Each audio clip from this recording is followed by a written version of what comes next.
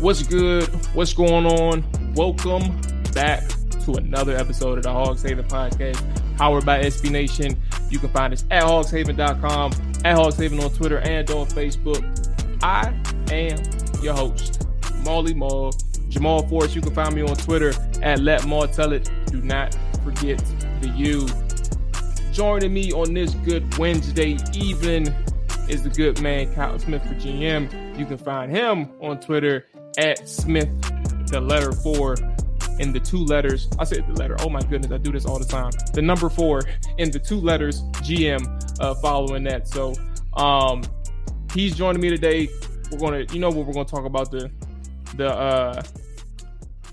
the Kirk Cousins reunion, I guess. I don't know what to really call this. It wasn't pretty. The meltdown at FedEx. I don't know. I'm trying to find the words, but as I'm trying to find the words, let me go ahead and check in with the good man, Cassie. How he's doing, man? Appreciate you joining me. How's everything going for you this evening?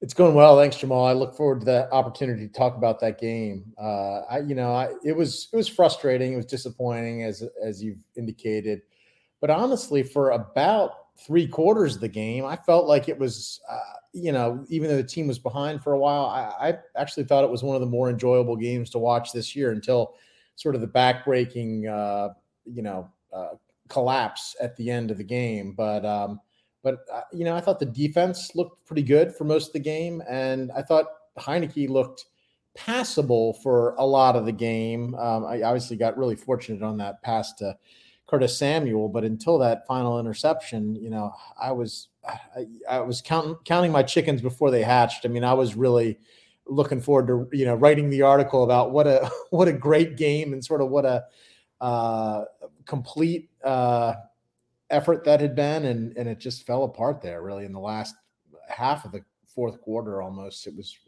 frustrating as heck. Yeah, I think we're probably gonna have several disagreements on this particular episode. I want to get your thoughts though, because you said you thought. Now, I think that from a macro standpoint, and we'll dive into it. I think for what really bothered me is that the way Washington was playing. Now, I think the moment in which I thought Washington probably had a good chance of winning is when they scored on their touchdown drive. It seemed like the momentum had completely shifted in their favor, meaning their second touchdown. I thought that momentum had completely shifted in their favor, and the way the defense was playing, they played good enough to win the game. And I think ultimately it doesn't matter how you get your lead. The defense is playing good enough to maintain the lead. Now you're going up against a quarterback in an offense who is capable of putting up 10 points in 10 minutes. Like that is not an impossible feat for them, right? But you like your chances the way your defense is playing. Like Jonathan Allen, Montez Sweat, Deron Payne, and then over for like those 3 guys, to be honest with you, specifically, actually all 3 of them. I'm sorry, I was about to bam out, but all 3 of those guys was really good. But from a collective, that defensive line. They played a lot of the 5-1 front, and then also when they just ran their regular 4-1-6 or their 4-2, constant pressure, and the rush lanes were disciplined. Now Kirk Cousins just having the savviness to maneuver in a pocket and create his own opportunity. He had some wins, but ultimately, like that defensive line was bringing pressure throughout the game. The rush defense was incredible. You had a couple runs here and there, but overall, they were completely sound and disciplined up front, and it was crazy. So like you really liked your odds, and even on the back end, second and third level, secondary, playing well. Like you had some one-on-one losses, right? But from an actual communication and understanding who you are supposed to take or who is your responsibility and what are the responsibilities that change, if a certain receiver goes vertical or not, like they just understood what they were supposed to do, minus like 2 or 3 breakdowns. So with all that being said, like, yeah, you had a really good opportunity with this defense. And then you look on the other side of the football and you're wondering, where's the help at? And for those who listen to the podcast all the time, I say this all the time. It's like the defense has been looking at these guys for the past few weeks and basically since week 3 or week 2. And it's like, bro, help us win this game. And that's what really gets in the way. And unfortunately, this game against the Minnesota Vikings for me was a case of how a defense played really good and had a really good chance to win the ball game for Washington, but they weren't able to overcome an offensive ineptitude, and primarily, Kyle, at the quarterback position. That's quarterback and then offensive line is what really hurt these guys this past Sunday. Yeah. I mean, I can't say that, Heinicke was an all-star or even performed great. I guess to sort of break it down, I felt like after that first drive that the Vikings had where they scored a touchdown, to open the game up, I really felt like the defensive game plan was about as good as it could have been with these guys. I mean, it was, let's put tons of pressure on Kirk, and they did. I mean, they rattled his cage, and to Kirk's credit, I mean, I think he's grown since he was here. I mean, he handled that boy battled. He had a hell of a game. I mean, that pass to Dalvin Cook was a dime. That was, just beautifully laid in there, and he managed it. Was unflappable. So yeah. I think to squander a defensive effort like that hurts. And like you say, even though Heinicke was not great in the lead up to that interception, the offense put up enough points on the board that if the team hadn't, completely melted down there at the end, they probably could have won that game. I mean, they probably should have won that game. So, one of the things I wanted to talk with you about today was it seemed, and I haven't looked at the all 22, but it seemed like Heinicke was suffering from some of the same things that we saw from Carson Wentz pretty early in the season too, where he was dropping back, 7-10 yards beyond sort of the radius that you could expect the tackles to protect him. And then he was, having either the ends get handed off from the tackles right into him to sack him or to create chaos.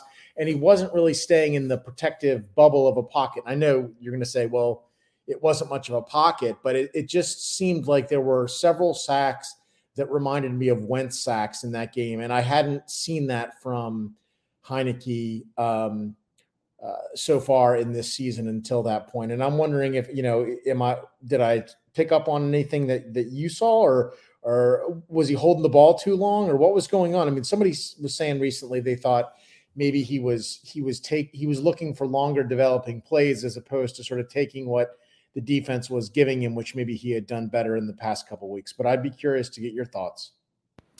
Yeah, so I think the person that the last person that you spoke with is more spot on about or in the general vicinity. Like, it wasn't like the quote unquote long developing plays. It's the fact that he just didn't get rid of the football. Like, you're looking at a person and I'm gonna circle back to like the original question as well, but to your point, I just think that he was a guy who was trying to do too much. Like, he wasn't taking what the defense was giving him.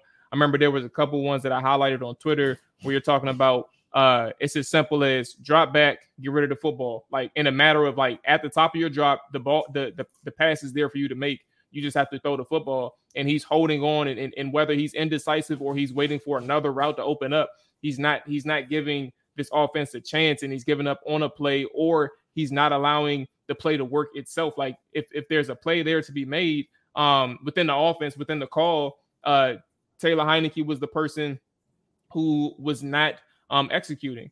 And I think to even go further into it, like that pass to Curtis Samuel, Terry McLaurin, I always, for whatever reason, when I say Taylor and Terry all together, I confuse, I mix up the names. But point being, on the pass to Curtis Samuel that should have been an interception, you have the concept of the play work to perfection.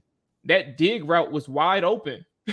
and when, so you have the post and you have the dig, and the safety that's supposed to be over top of the dig ends up taking the post route. So you have the dig that's wide open in the middle of the field for at least 20 yards, and you don't hit him. Another play like later in the game, later in the game where on the scoring drive, matter of fact, the one that put them up 17-7, people forget to mention that, like, not only did that drive should have not ended in a touchdown, right? They got sacked. And they got sacked on third down that would have forced a field goal attempt from Joey Slye. And on that play where he took a sack, you have your post route that's wide open with Terry McLaurin screaming, like jumping up, like has nobody around him for a touchdown. And Taylor Heinicke is looking to escape the pocket. He gives up on the play way too soon. He drops his head where he has time in the pocket, and he's looking to get the first down with his legs versus standing tall in the pocket, making the throw, making the play that Scott Turner said, "Hey, it's here, execute." It was a coverage breakdown. You cannot allow that. And so I think for those are some smaller, some simple examples or some quick ones that pop into my head. There were several throughout the game that was something similar to that. Matter of fact, even the last drive when it was 17-17 and Washington goes 3-and-out, not the one to Antonio Gibson that ends the game, but the drive where it's 17-7. 17-17. You have Taylor Heinicke looking downfield and where the defense is able to cover everybody, but you have Brian Robinson open in the flats for 5 seconds. And Heinicke rolls out to his right and ends up throwing the ball out of bounds. Where as if instead of like having a 3-and-out, you have an opportunity for Brian Robinson to give you a first down and extend the drive. And you're talking about a whole different outcome if Taylor Heinicke is able to execute within the offense. If you don't see something, check it down. And I think for all of the things that has been going on throughout the 3-game period with Taylor being in, this was this was his worst game. Like, he started off bad against the Packers, and we acknowledge that. And for those who are listening, if I don't know how loud the noise is in the background, but I have people working in my home, and I apologize in advance for the noise, and I hope that my voice is at least loud enough to overcome the noise that you may hear. But back to the conversation, Cal, I just think for the Packers game, you know, he had his first few drives that were terrible. But then he overcomes that. This game, he really didn't have like he had like a small handful of positive plays based on, you know, what the defense gave him and based on, you know, the decisions that he had to make. Too many times where he stared down his receivers, too many times where he just either he stared down his receivers or he held on to the football too long, and those don't mesh well.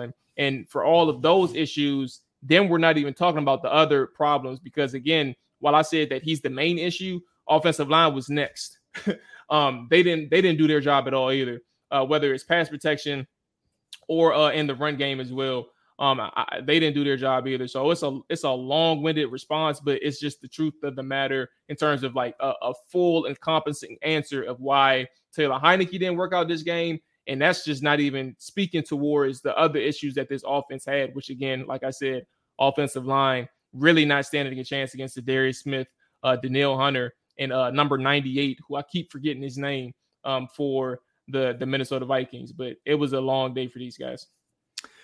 Yeah. I mean, it's the line continues to be a problem. Looking at the PFF grades right now, I mean, both Lucas and Larson scored really poorly. Even Leno scored tremendously poorly. Yeah, Leno had a rough day. Yeah, that man, Zadarius Smith, he met his match in terms of power. Charles Leno met his match. Yeah, it was a rough day. So, but you know, I have this question of, like I say, it looked to me like the tackles were getting into a situation like it happened with Wentz earlier in the season, where the quarterback was dropping back so far, he was sort of out of the radius that they could reasonably protect, particularly with a really effective defensive end there. And I'm wondering if that was something that you saw or agree with or whatnot as well.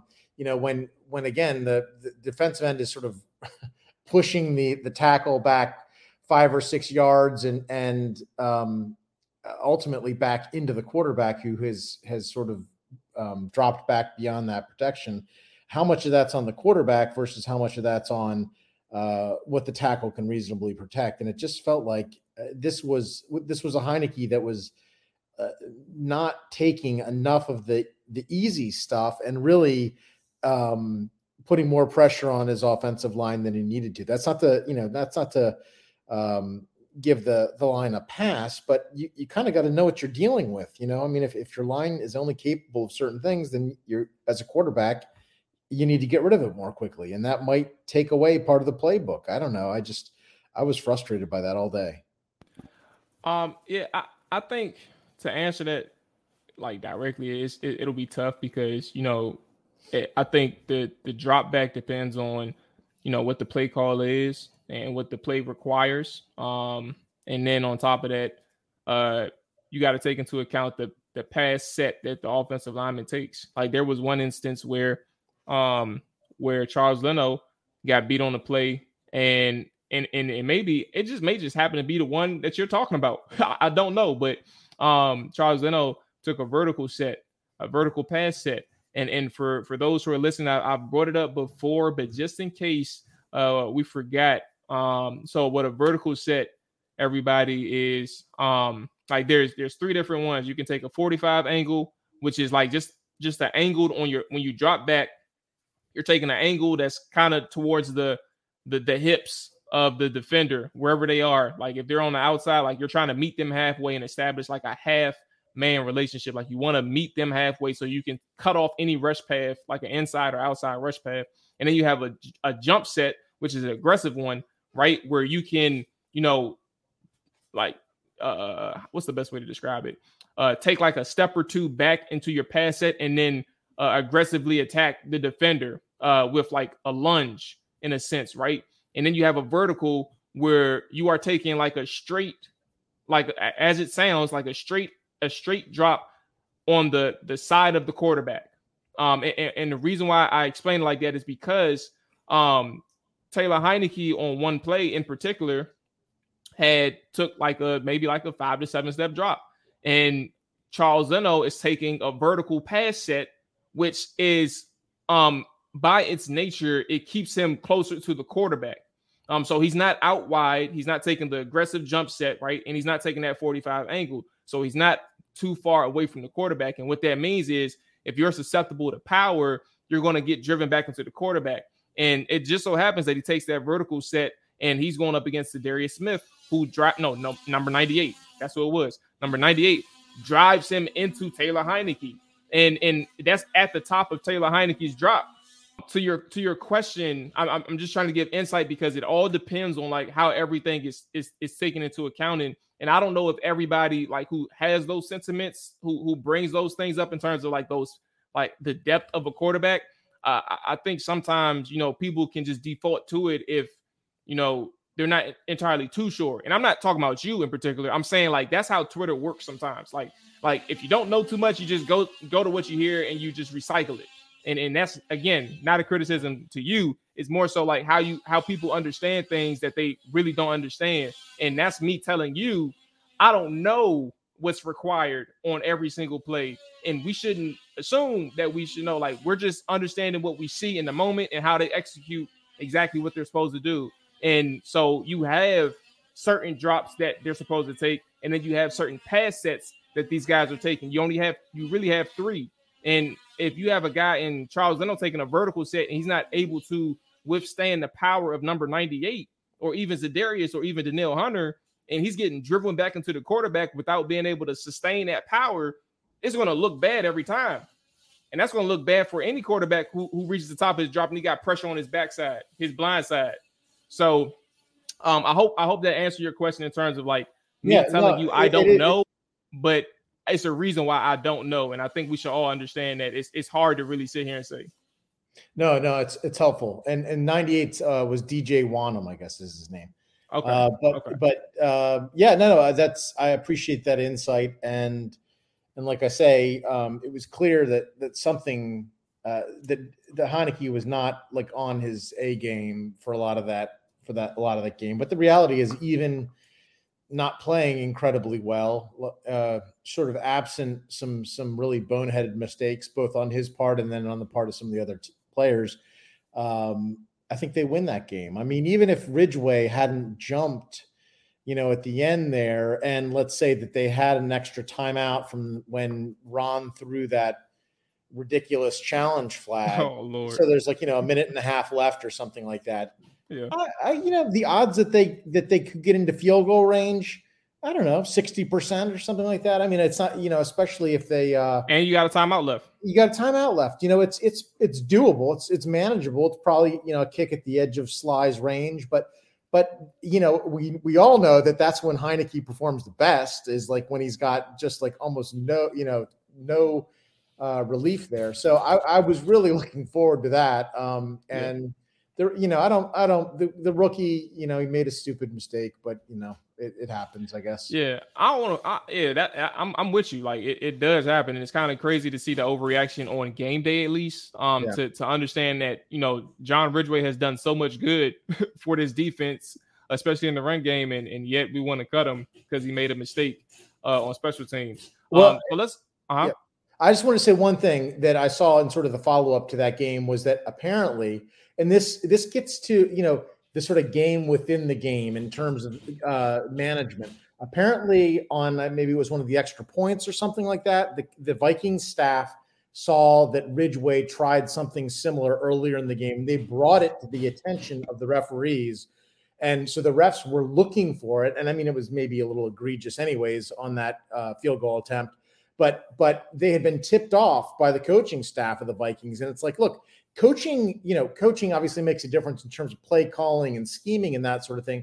But the sort of elements of the ways that the coaches can intervene, whether it be a challenge flag or a poorly timed timeout or priming the refs for certain kinds of things, good teams, good coaches do that kind of stuff. And I just don't see in our case, I mean, I can't remember the last time I thought, well, our coaching staff really outfoxed those guys or whatever. It's usually, why the heck did you throw that flag, Ron? You had 2 downs to go 1 yard. Like there was no reason at all to do that. And whatever he says, something about the analytics or whatever. We're supposed to accept that as yeah. It's really frustrating. Yeah, I'm with you, man. I don't trust this coaching staff. It's too much. It's consistently inconsistent. Like some days they'll be good in terms of now they're never really good with clock management. Let's be clear with that. But sometimes they'll be good in terms of like a game plan and how they execute it. Like their approach in the Green Bay game, right, on both sides of the football, you understood it. It wasn't that the game plan and the approach wasn't good, right? Like again, initially the offense just wasn't executing. And then all of a sudden they started clicking. But back to the point, I don't trust them in clock management. And that's very important. When you have 2-minute situations, when you have 4-minute situations, when you're trailing and you need to save time, or if you're up and you need to manage the clock properly or something like that, can you trust these guys on a week in and week out basis to make the right decisions? And it really is. And when I say them, everybody understands we're talking about Ron Rivera. It's really him. And the answer is no. And that's not good. Like if you have on game day, if your responsibilities are delegated to your coordinators and your assistant coaches and things like that, and you have like one job on game day and you aren't that good at that one job, that's a problem. And I don't know what his full game day duties are, but I'm assuming based on how these guys are operating that he has delegated a lot. Like he doesn't have that much responsibility, which is never like if you delegate, that's cool. Like it's no bad thing, but you just got to make sure what you do on game day is working and that you're good at what you do. And he struggles. He struggles, man. And it's frustrating. I'm 100% agreeing with you, man. I don't know how you can really consistently win in that fashion. Unless you have a Cam Newton and a Luke Kuechly. Exactly. Yeah. I mean, you think about earlier, I can't remember which game it was, but earlier in the season when he was too slow on the draw to throw the challenge flag that was obvious. Philadelphia, the Devontae Smith catch, that wasn't a catch. Like, this was I don't know. It's very, very frustrating because like you say, I suspect, and honestly, I think a head coach who delegates to his coordinators, I think that's the right model for the best model in terms of having success. But that means, like you say, as a head coach, you damn well better get time management. You better get situational management. You better get the challenge stuff right. That's because that's all you're doing. Or maybe on a 4th down play, you're sort of weighing in or making the sort of final decision on whether to go for it or not. But it's a very, very small set of critical decisions that you're making as a head coach, because the play, from play to play, that's being handled by your coordinators. And I certainly think on the offensive side of the ball, to me, it looks like all indications are that Scott Turner has a pretty broad range of authority. And I mean, he's not making great decisions either in some cases, to tell you the truth. But I agree, for Ron to be something like, I think he's like 1 of 4 on challenges. And I'm guessing that doesn't include. He was 1 and 3 before that one on Sunday. Yes, right. 1 and 4. It doesn't include the aborted one that he missed, where he should have done it. So. 1 of 5. We counted on this show, Cal. 1 of 5. That's right. All right, so let's go ahead and get out of here with this, man. So 2 things. And I guess it's crazy because the defense had an excellent day, man. And I guess if I had to give some head nods to people, Jack Del Rio, we talked about the defensive line, Benjamin St-Juste. There were some people who I saw on Twitter today really trying to put the argument out there that Benjamin St-Juste had a bad game. And I'm gonna circle back to that right quick and just continue to give out some more. Jamin Davis, solid. John Bostic, solid. Bobby McCain, solid as well. Kendall Fuller, solid. Like an overall collective effort of good guys who had good games against the Minnesota Vikings. And back to Benjamin St-Juste, when you're going up against Justin Jefferson, you're going to give up some plays. But guess what, Kyle? When you're in a situation where you have to fight back and show like how you compete and how good of a cornerback you are, he showed that as well. And he showed that in several instances where Justin Jefferson caught a catch. Like that is really what it is. And then on top of that, he took away points from the Minnesota Vikings. Like he was directly responsible for Washington taking away points, taking away 7 from Minnesota, and he did it twice. And I think people, for all of the catches, quote unquote catches that they saw from Justin Jefferson, I put it in quotations because, like, again, a top tier receiver is going to make some plays. They're ignoring the fact that Benjamin St-Juste literally took points off the board against the Vikings. So those are my head nods. I'll give the floor to you, but my question, after if you have any responses or comments to the defense and head nods to them, my question is, what type of game needs that Taylor Heinicke needs to have against the Philadelphia Eagles on Monday night to convince anybody that, Carson Wentz, on the coaching staff, convince anybody that Carson Wentz has to come back in?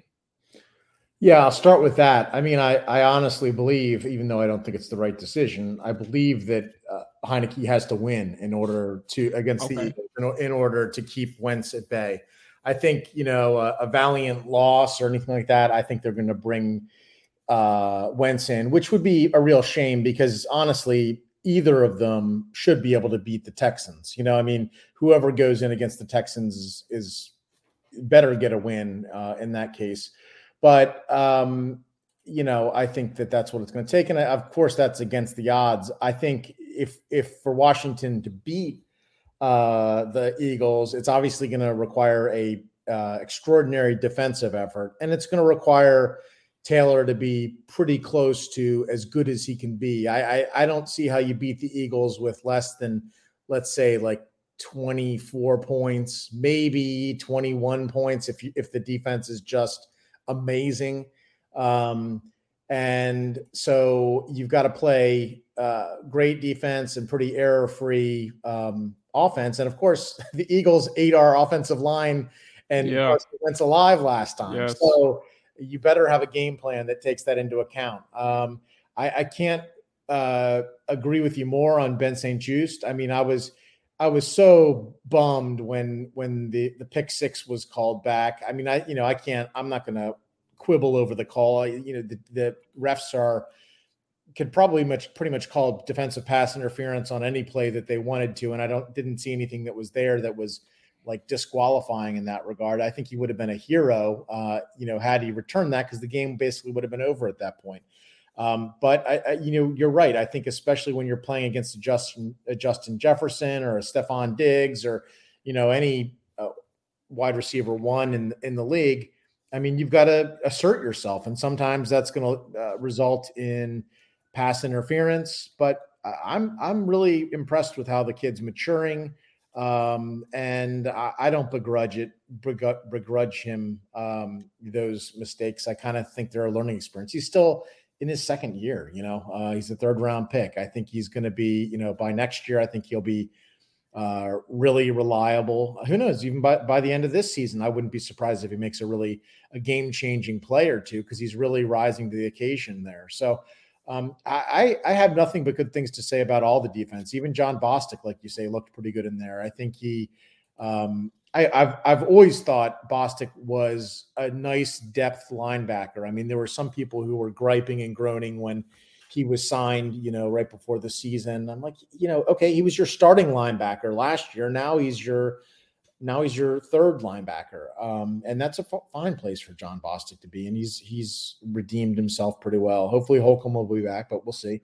And I don't know. I just, on the offensive side of the ball, I've been a little disappointed by Robinson, which, given the circumstances, obviously I don't hold it against him. It just seems like he maybe lacks a little bit of the explosion that we saw in the preseason. And I think maybe it's time to dial up a little bit more Antonio Gibson, honestly, on the offensive side of the ball and get him more involved. I mean, Curtis Samuel continues to be look really good.